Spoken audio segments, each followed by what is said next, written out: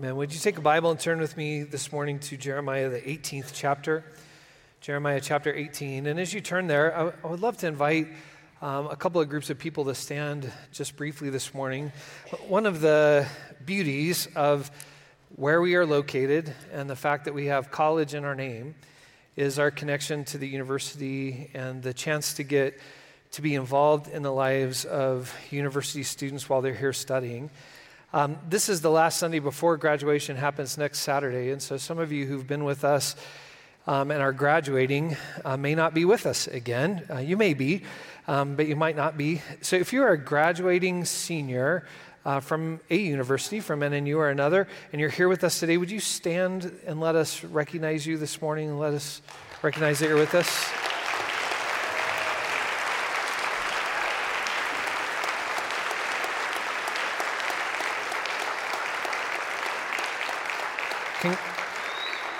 Stay standing for just a second. Congratulations. If you are a university student and you haven't graduated yet, but you've been with us this year and you're maybe escaping this summer, going home or doing something else, but have been with us, we want to recognize you too. So would you stand with those who are with us today? A bunch of us led us this morning, some in the balcony.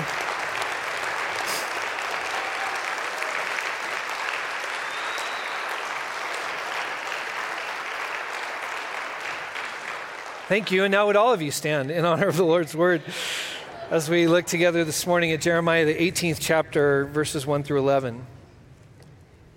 Jeremiah received the Lord's word, "Go down to the potter's house, and I'll give you instructions about what to do there." So I went down to the potter's house. He was working on the potter's wheel.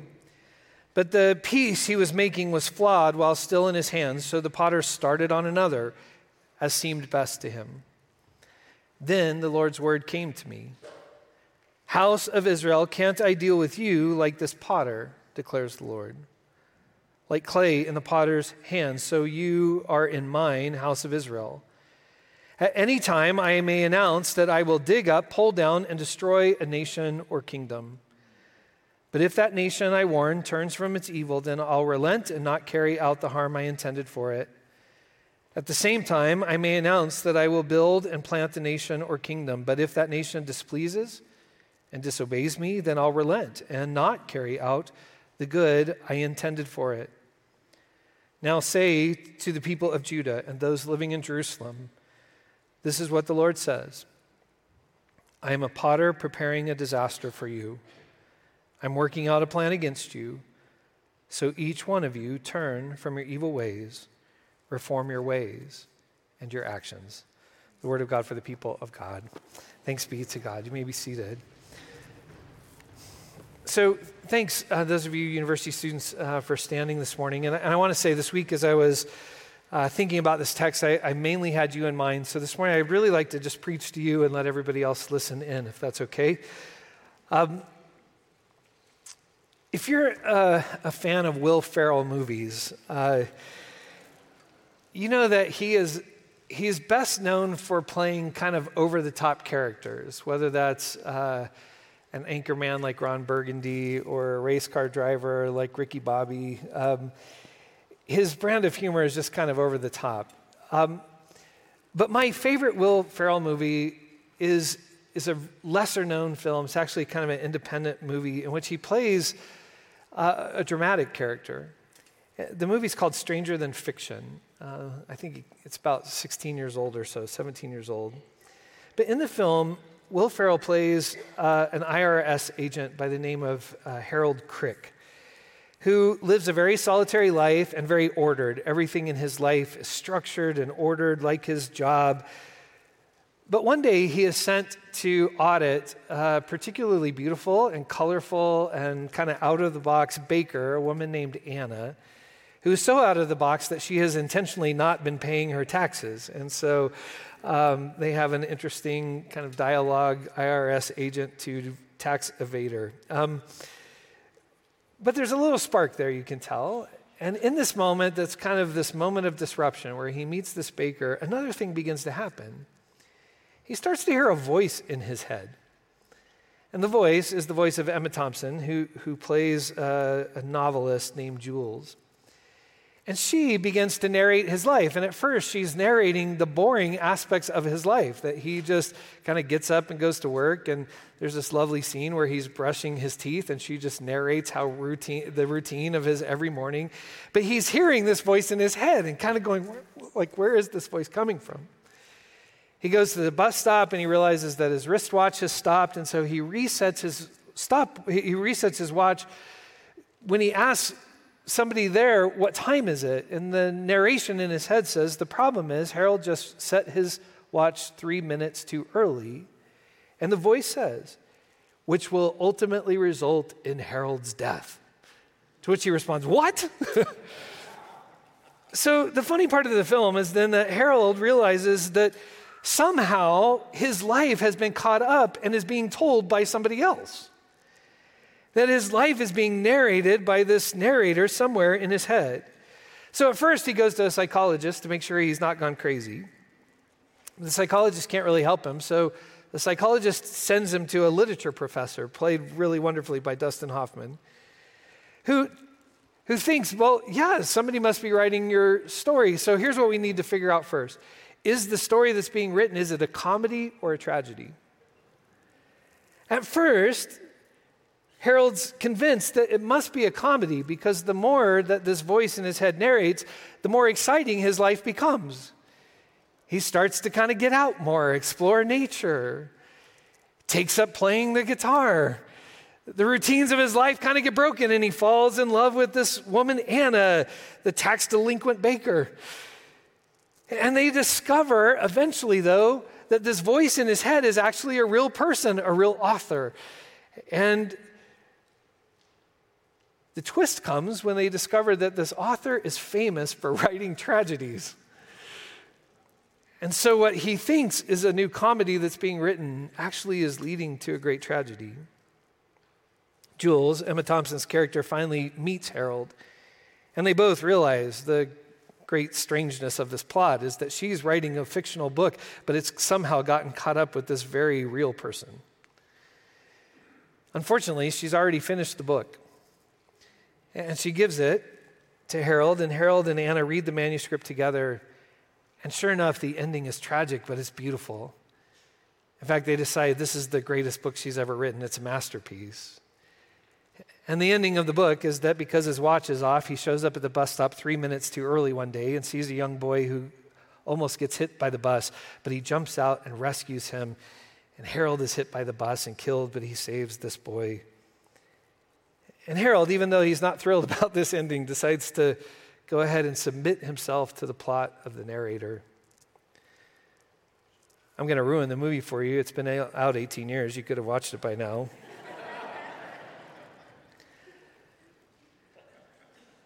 But the plot is, once she has met Harold and sees the beauty of his own life and his willingness to submit to the beauty of life, she ends up tearing out the last pages and rewriting the ending in ways that leave the future open, not only for her, but leave the future open for Harold and for Anna as well. I was thinking about that film in the light of the text from Jeremiah this morning. So Jeremiah, in the last 4 weeks, we've been in the book of Isaiah, and now we move to Jeremiah. Jeremiah is a prophet that shows up in a particularly difficult moment in the history of Judah. So let me get nerdy for just a moment. The 4 weeks that we were in the book of Isaiah, we talked about how scholars think the first 39 chapters, Isaiah 1 through 39, emerge out of problems in the 8th century BC, where both Israel or Ephraim and Judah exist, the 10 tribes in the north, the 2 tribes in the south, but they're confronted by a superpower called Assyria. And in that 8th century, eventually Assyria comes and conquers those 10 tribes and utterly destroys Ephraim or Israel. But Assyria comes to the boundaries of Jerusalem, to the very gates of Jerusalem, and there's some wonderful trash talking that happens in the latter parts of like Isaiah 36 and 37, where they threaten Hezekiah, where they threaten the Judeans, but eventually God intercedes on their behalf, and Sennacherib and the Assyrians go home, and Jerusalem is delivered. Scholars think that in between chapter 39 and chapter 40, there is a 160-year break. That the first section emerges out of the 8th century, but the latter section, chapters 40 through 66, emerge out of the 6th century, when another superpower, Babylon, has come and has, like Jonah being swallowed up by the fish, has swallowed up Judah into exile. And that those chapters emerge as words of comfort and hope to a people who are sure they have no future, but then not only narrates what future they have, but then later narrates how they begin to enact that future in Jerusalem. Are you with me? So there's this 160-year gap. So if we could take Isaiah 1 through 39, and then we could take 40 through 66 and do this, and then take Jeremiah and go, Jeremiah belongs in the middle right there. In the 7th century BC. We think that Jeremiah was probably born somewhere around 650 BC. That he was born actually at a time when Judah was kind of at a high point. The young king Josiah was in power. And Josiah had brought a great revival to the land. He had torn down all of the high places, all the idols. He had brought about real restoration. It was a wonderful moment in Judah's history. But after Josiah, it took a really sharp turn. And so the life of Jeremiah is basically, he enters into ministry in this really high point for Judah, but then the whole of his ministry is this rapid decline in Judah until finally we get into the 500s. And all of a sudden, the question then that dominates Jeremiah's life and ministry is this: what is the future of Judah? What future does God's people have? Because right now, it doesn't seem very optimistic. There are all these threats and changes and cultural problems. There are all of... the Barna research team has been doing research throughout Judah, and the church attendance is declining. People are chasing after idols. Everything seems to be in upheaval and division. It just doesn't look good. What is the future for Judah? Now, some prophets, in particular a prophet named Hananiah, jumps in and says, we're going to be fine. Everybody relax. Let me remind you of who God is. God is the God who brought us out of Egypt when we were in bondage. God is the one who saved us from the hand of the Assyrians. God is going to deliver us from Babylon in the same way that God delivered us from the Assyrians. And all God's people said, amen. Hananiah had a great church. People showed up. People were very excited about this message. The kings loved Hananiah. But Jeremiah comes on the scene and says, I don't think that's actually what's going to happen. In fact, I feel like the word of the Lord has come upon me and has burdened me, and here is the word. This is not going to get better.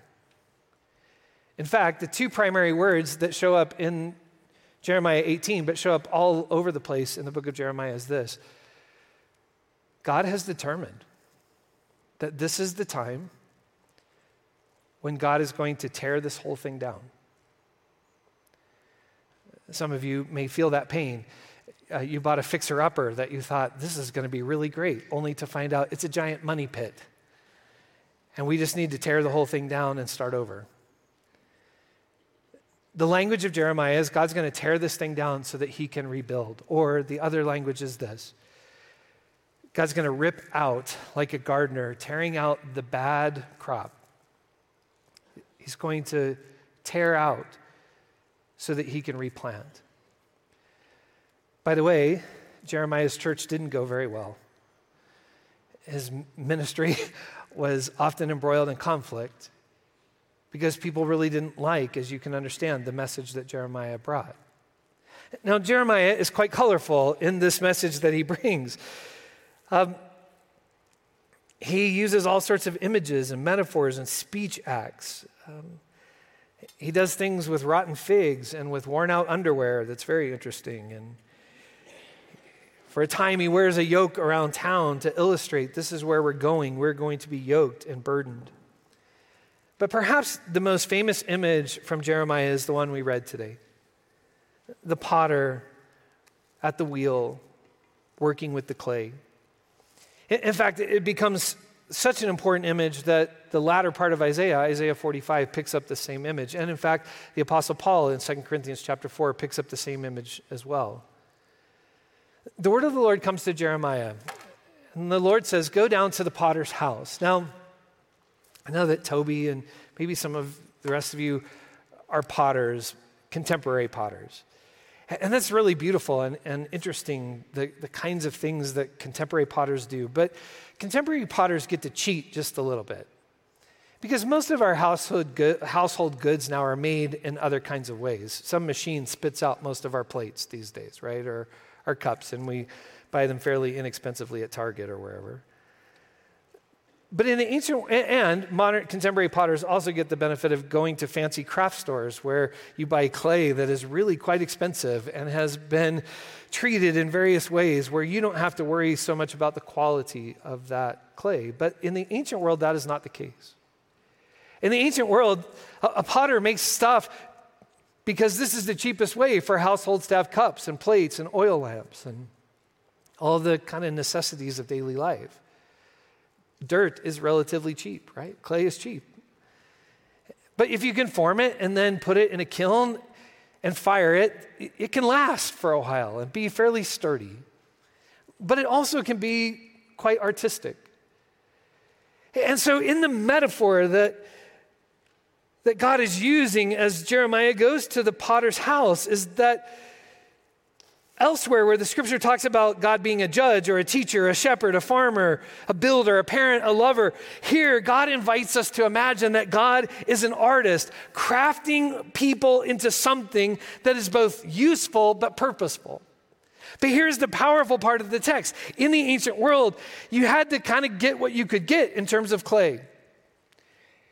And if you found a good source of clay, you really maximized it. But for the most part, as you're working with that clay, the potter would discover that there were still rocks and pebbles, hard places within that clay. And so as they are working with the clay, they have to cut out those hard places, take out those pebbles and rocks, make sure that the clay itself can respond to the work of the potter. Because if it doesn't, when it's put into the kiln, it cracks or breaks. Are you with me? And so, two really interesting lines in the text.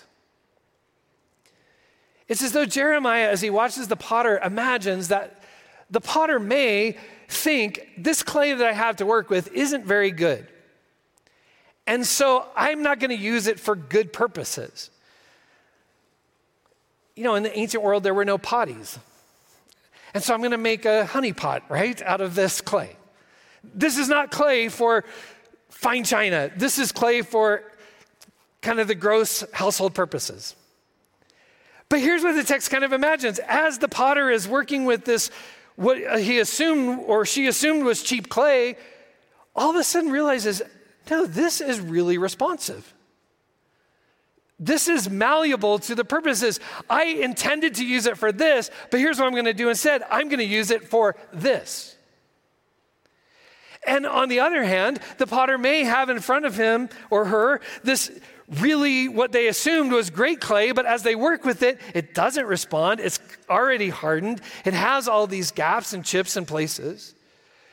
And I thought I was going to use this for some great purpose, but instead it won't let me work with it. Therefore, I'm going to use it for other kinds of purposes. Are you with me?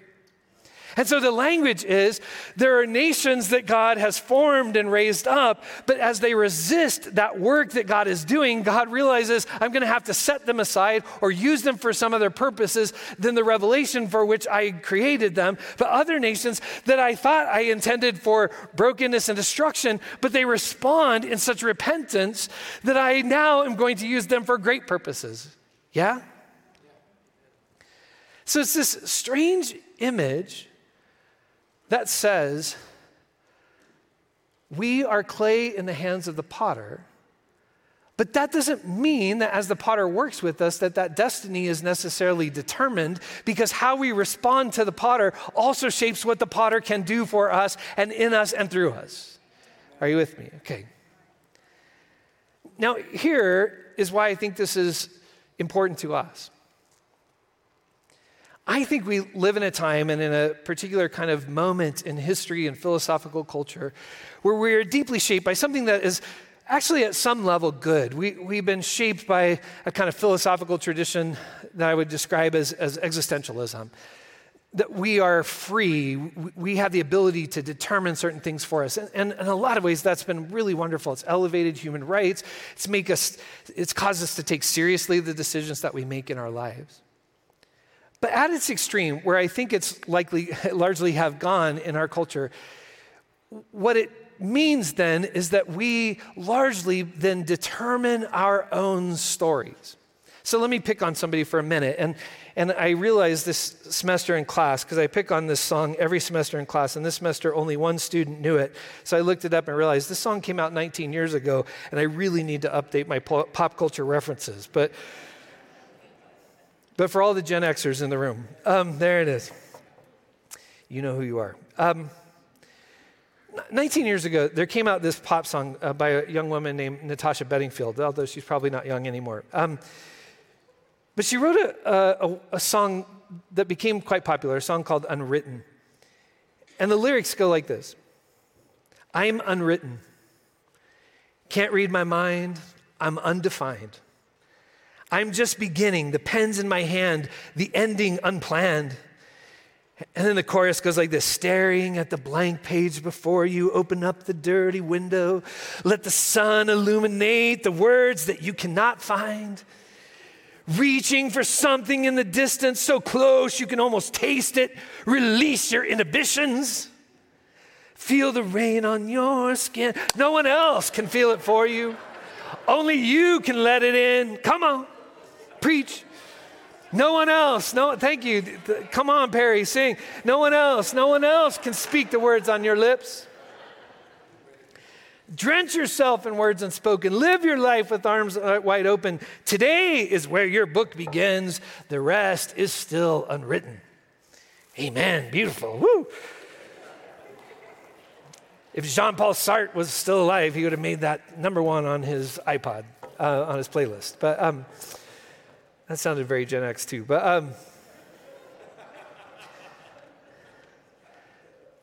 I think it's a really great song. But if you're listening well this morning, I think if Jeremiah had heard that song, he would go, that's rubbish. Like, that's rubbish. Your life is not a book with blank pages. And you have a pen in your hand ready to just write the script of your life any old way you want to write that. For Jeremiah, your life is more like being stuck in a Will Ferrell movie where you are Harold Crick. You are less of a blank book, and you are more like clay in the hands of a potter. And so this morning, what I think is so important in this text is for us to embrace and to realize that meaning comes not from writing our own story, but discovering that you and I are caught in a cosmic story of love and renewal and forgiveness and redemption. And in that story, you and I have been created, or maybe it's better to say we are being created to play a key role in that story that God is writing. And so the question is not, what are you going to make of your life, so much as what are you going to allow God to make of your life? How malleable are you going to be to God's voice? How open to God's transformation and formation are you going to be? How resistant are you going to be to God's purposes? And I have to confess this morning, as I think about this text and as I thought about it this week, I mostly thought about it in the light of individuals, in particular 18 to 23-year-old individuals who we as a culture often tell them, you have this blank book, now what are you going to write in it? And please make it good so we can like it on Instagram later. And no wonder that feels so overwhelming.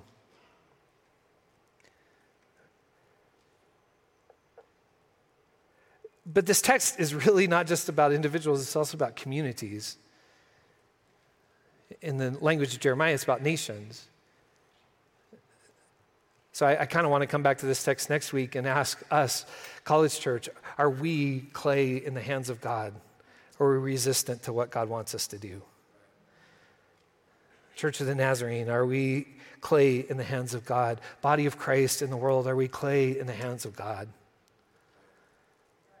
Because if we're not, the purposes God desired for us will be set aside, and God will find other clay to fulfill those purposes. And I wish, by the way, that this text had a happy ending. That may be why I went to Stranger Than Fiction. It has a happy ending. This does not. In fact, if you have your Bible still open, I stopped reading at verse 11 because that's where the lectionary cuts it off. But really, verse 12 is in the paragraph too. And here's how verse 12 goes. Here's what the clay said back. But they said, what's the use?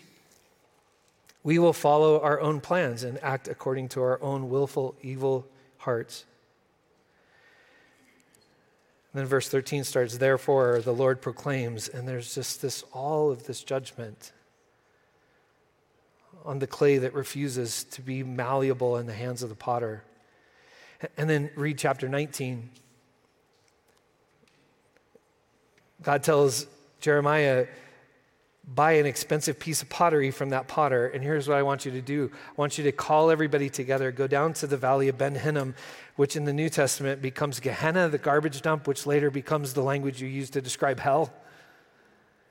Jeremiah takes an expensive piece of pottery down to the gates of hell and smashes it in front of the entire community and says, this is what God is doing with us because we refuse to be malleable in the hands of the potter. And later, where Paul takes this, is he'll say to the Corinthians, listen, it's really not that important what God is making you, whether you are an oil lamp or a cup or a dish or a pot. Like that's not what matters. What matters is the treasure that you hold inside. For we are jars of clay meant to be bearers of the treasure of God's redemption in the world. And so here's what I want to say to all of you who I had stand earlier. And this is really deeply personal for me. If you were to ask me what's been probably the most important conversion in a whole series of conversions and ongoing conversions in my life, it was when I was about the age that you are right now. And I really was not a bad kid. Ask my mom. But I came to the realization that I was treating my life like a blank book that I was writing. Now, I had written God in. If you flip through, I think more than the average teenager, God showed up on more pages than my friends. They didn't use them a lot, really. I'm not sure some of them even knew how to spell it. Right? Like God on a lot of pages. But I realized I was largely writing my story, adding God into my story where it seemed appropriate and where it really wasn't going to bother anything, with the hopes that if I wrote Jesus on enough pages, when we got to the epilogue would be really happy. But largely the conclusion would be mine.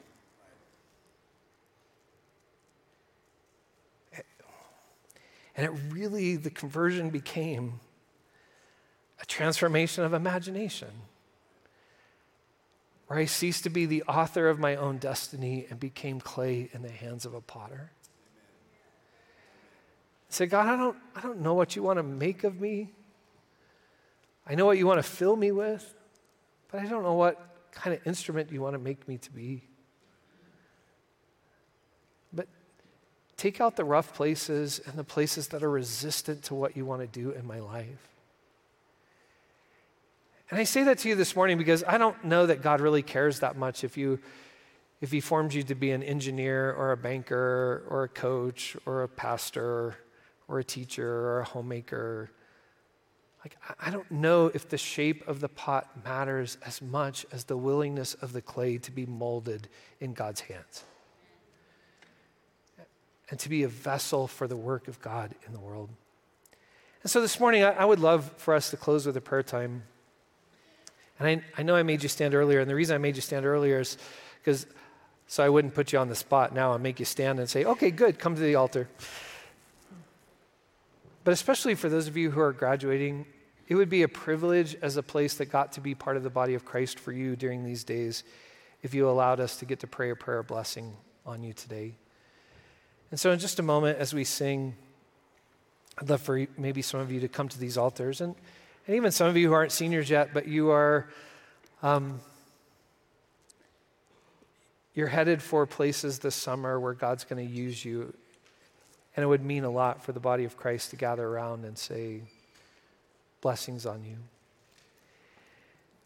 And even though I thought about the 18 to 23-year-olds in the room this week as I was thinking about the sermon, it really applies, by the way, to now 57-year-olds, to 87-year-olds, to 97-year-olds. And so some of you may want to respond as well this morning to simply say to God, God, I want to be clay in your hands. Forgive me for being resistant. And here's the beauty. Jeremiah, as harsh as he can be, and as nervous as he is about where this story is headed for Judah, he can't help himself. He knows God too well. God refuses to give up on the clay that he has made, and just keeps working and reforming and pushing and molding. And so this morning, as we sing a song that switches metaphors, by the way, I wish I had a good clay-making song this morning. But it's a song that moves from the art of pottery to the art of music. Come thou fount of every blessing, tune my heart to sing thy grace. I'd love to invite you to come and pray this morning. And in just a moment, Pastor Grant, I'd love for you to pray for them if we could. But let's sing together. Now,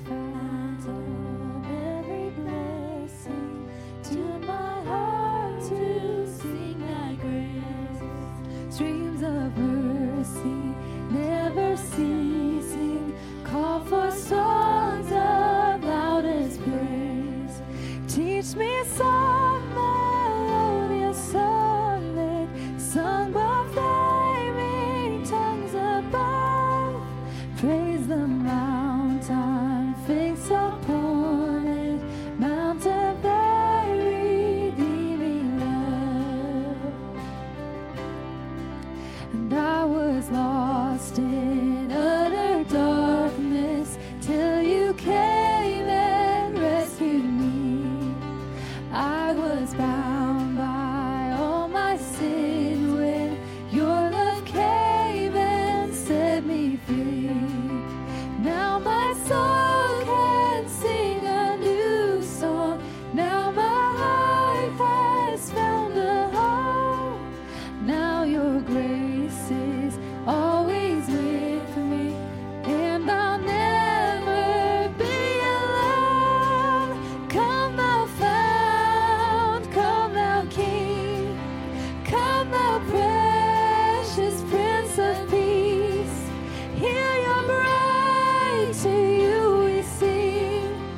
Come thou fount of our blessing. oh, come thou King, come thou precious Prince of Peace. Hear your bride, to you we sing. Come thou fount of our blessing. I want to sing just that last verse in chorus, a cappella, for just a moment. And again, I would love for some of you college kids, students, and those graduating to allow us to pray for you this morning. But I want to sing a cappella because I know you guys. I want to pray for you guys as well this morning, if that's okay. Jenna, what are you doing this summer? Traveling all over. Traveling? Yeah, traveling.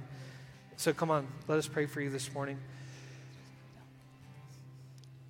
I was lost in utter darkness till you came and rescued me. I was bound by all my sin when your love came and set me free. Now my soul can sing a new song. Now my heart has found a home. Now your grace is always with me, and I'll never be alone. I know that some of you saints want to gather around them, so do that as we sing this chorus. Come thou fount, come thou King, come thou precious Prince of Peace. Hear your bride, to you we sing. Come thou fount of our blessing. Come thou fount, come thou King. Come thou precious Prince of Peace. Hear your bride, to you we sing. Come thou fount of our blessing. Pray first, Grant. God, we thank you so much for those students who are here, those who have come down to the front, those who have stayed in their seats, who have been a part of this community, some for many, many years. We thank you for the opportunity to have worshiped alongside them and for the ways that they, in turn, have also served this church and the work of your kingdom. So for those who are just finishing another year and maybe aren't yet at that point of graduation, whether they make their home here and will be with us during the summer or heading back home somewhere else or will be traveling, we just pray that you would continue to keep your hand over their lives. Help them to tune their hearts to hear your voice as you invite them to participate more fully in a vision of what it looks like to be your hands and feet to the world. For those who are here, who are graduating, we know there are several, whether it's from across the street or somewhere else. God, we just thank you so much for your faithfulness in bringing them to this point. As they look back over the last 4 years and the rather tumultuous time they've had and the different ways of education and the ways that their educations have been impacted by the pandemic and lots of other things, we praise you, God, for your faithfulness, for bringing them to this finishing point, for bringing this work to completion, this step in their journey. We pray that you continue to guide them. Help their hearts to be soft, moldable, malleable, so that they can become great people of great vocation and calling, but also, God, simply to be soft, to be shaped into the ways that you have dreams for them, ways that you long to use them. We thank you so much for your faithfulness there. And God, I just want to pray that prayer for all of us today. As it's been said, it's not just a prayer and a calling to be shaped for those who are at a certain stage of life, but for all of us. So we ask that you would give us the courage to be moldable, to allow ourselves to be broken out of those hard places and to instead be soft, and the discernment to hear your voice as you are calling us and forming us into what you long for us to be. So for all of these students here, for all those who will be traveling, for those who are graduating, we thank you so much for your presence and the gift of your faithfulness, God. In Jesus' name, amen. Would you all stand with us?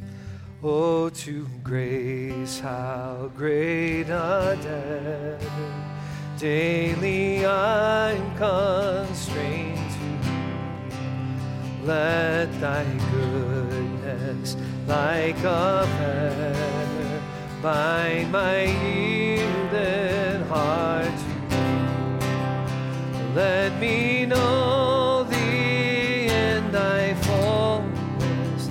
Guide me by thy mighty hand, till transformed in thine own image.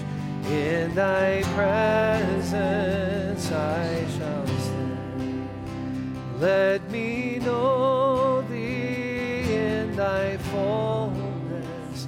Guide me by thy mighty hand, till transformed in thine own image. In thy presence I shall stand. Well, thanks for letting us pray for you today. Know that we love you and will continue to pray for you, and will continue to take credit for all of your successes.